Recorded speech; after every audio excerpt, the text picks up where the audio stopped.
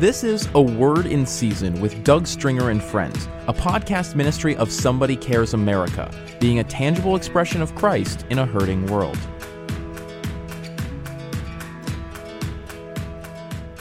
Welcome to another Word in Season with Doug Stringer and Friends.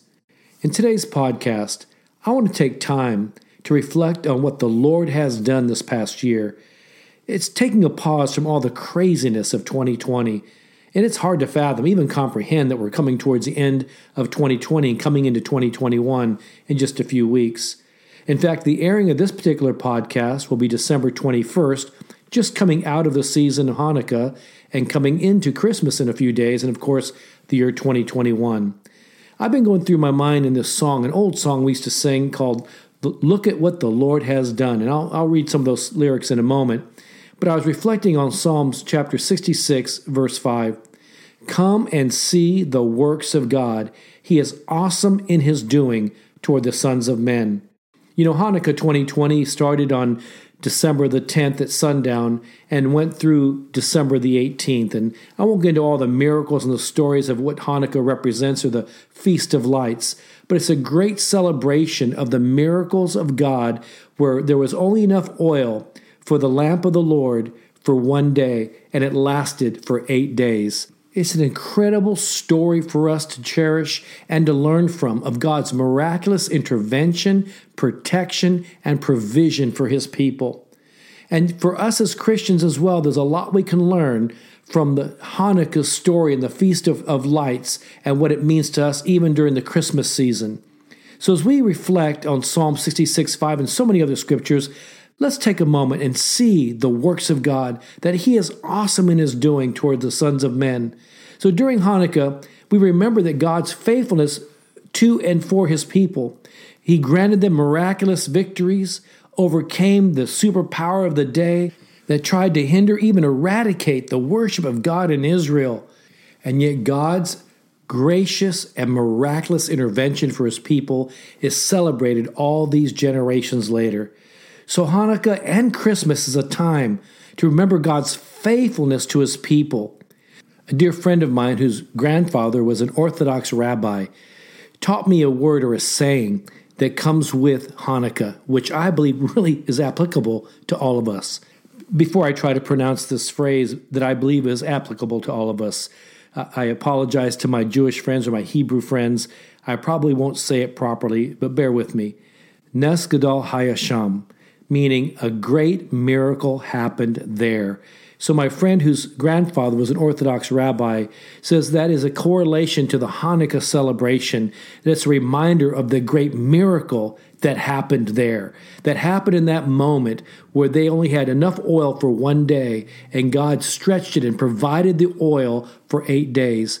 And I think of all the different scriptures talking about the oil, and even to the Christian, the oil of the Holy Spirit. We see in Scripture, in the Torah, in the Old Testament to the Christian, the importance of never letting the lamp go out. The lamp to the Christian is the lamp or the light of the Holy Spirit. How do you illuminate the light of God in the presence of God if we are negligent with our stewardship? You see, it was a command of God that the lampstand should always be brightly lit over the Ark of the Covenant, or depicting the presence of God. The Ark of the Covenant meaning the presence of God. And the lampstand or the lamp should always be full of oil for the brightest illumination over the presence of God.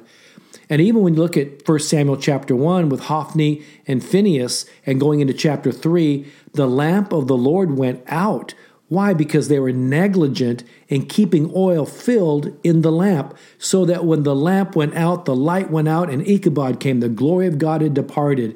You see, I think that the correlation to all of us as Christians is also to steward the relationships that God has given us.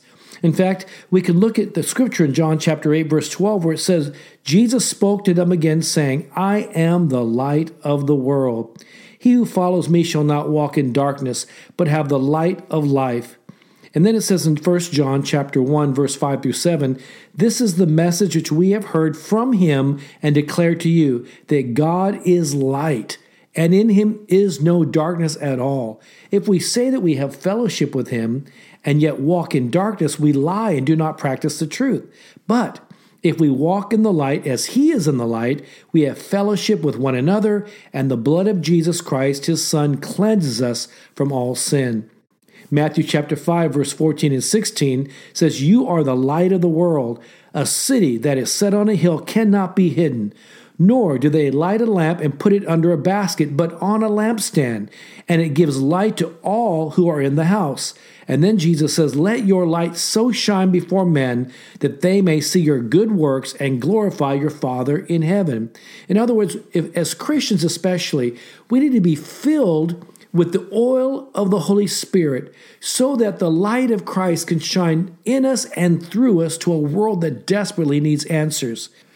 When we even think about the birth of Jesus as Christians and the ultimate sacrifice on the high cost of love displayed on Calvary, we consider the joy to the world, the light of the world, and yet the Lord is saying to us, as he is the light of the world, that we too have a stewardship to let his light shine in such a way that it brings glory to the Father, and that others might find their salvation, healing, liberation, deliverance, and freedom the way we have.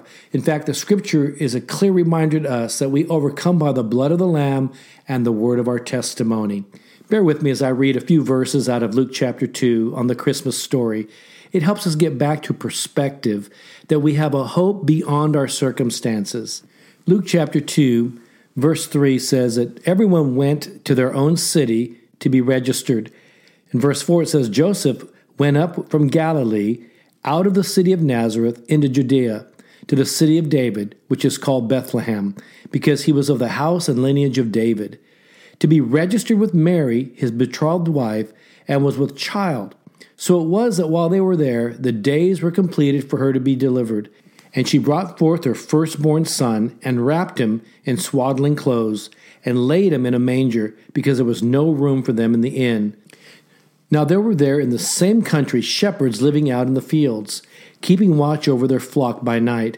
And behold, an angel of the Lord stood before them, and the glory of the Lord shone around them, and they were greatly afraid. Then the angel said to them, "Don't be afraid, for behold, I bring you good tidings of great joy, which will be to all people. For there is born to you this day in the city of David a Savior, who is Christ the Lord. And this will be the sign to you. You will find a babe wrapped in swaddling clothes lying in a manger." And suddenly there was with the angel a multitude of the heavenly hosts praising God and saying, "Glory to God in the highest, on earth peace and goodwill toward men." So it was, when the angels had gone away from them into heaven, that the shepherds said to one another, "Let us now go to Bethlehem and see this thing that has come to pass, which the Lord has made known to us." And they came with haste and found Mary and Joseph and the babe lying in a manger. Now when they had seen him, they made widely known the saying which was told them concerning this child.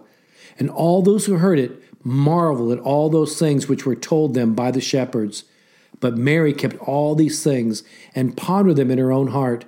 Then the shepherds returned, glorifying and praising God for all the things that they had heard and seen as it was told to them. Yes, glory to God in the highest,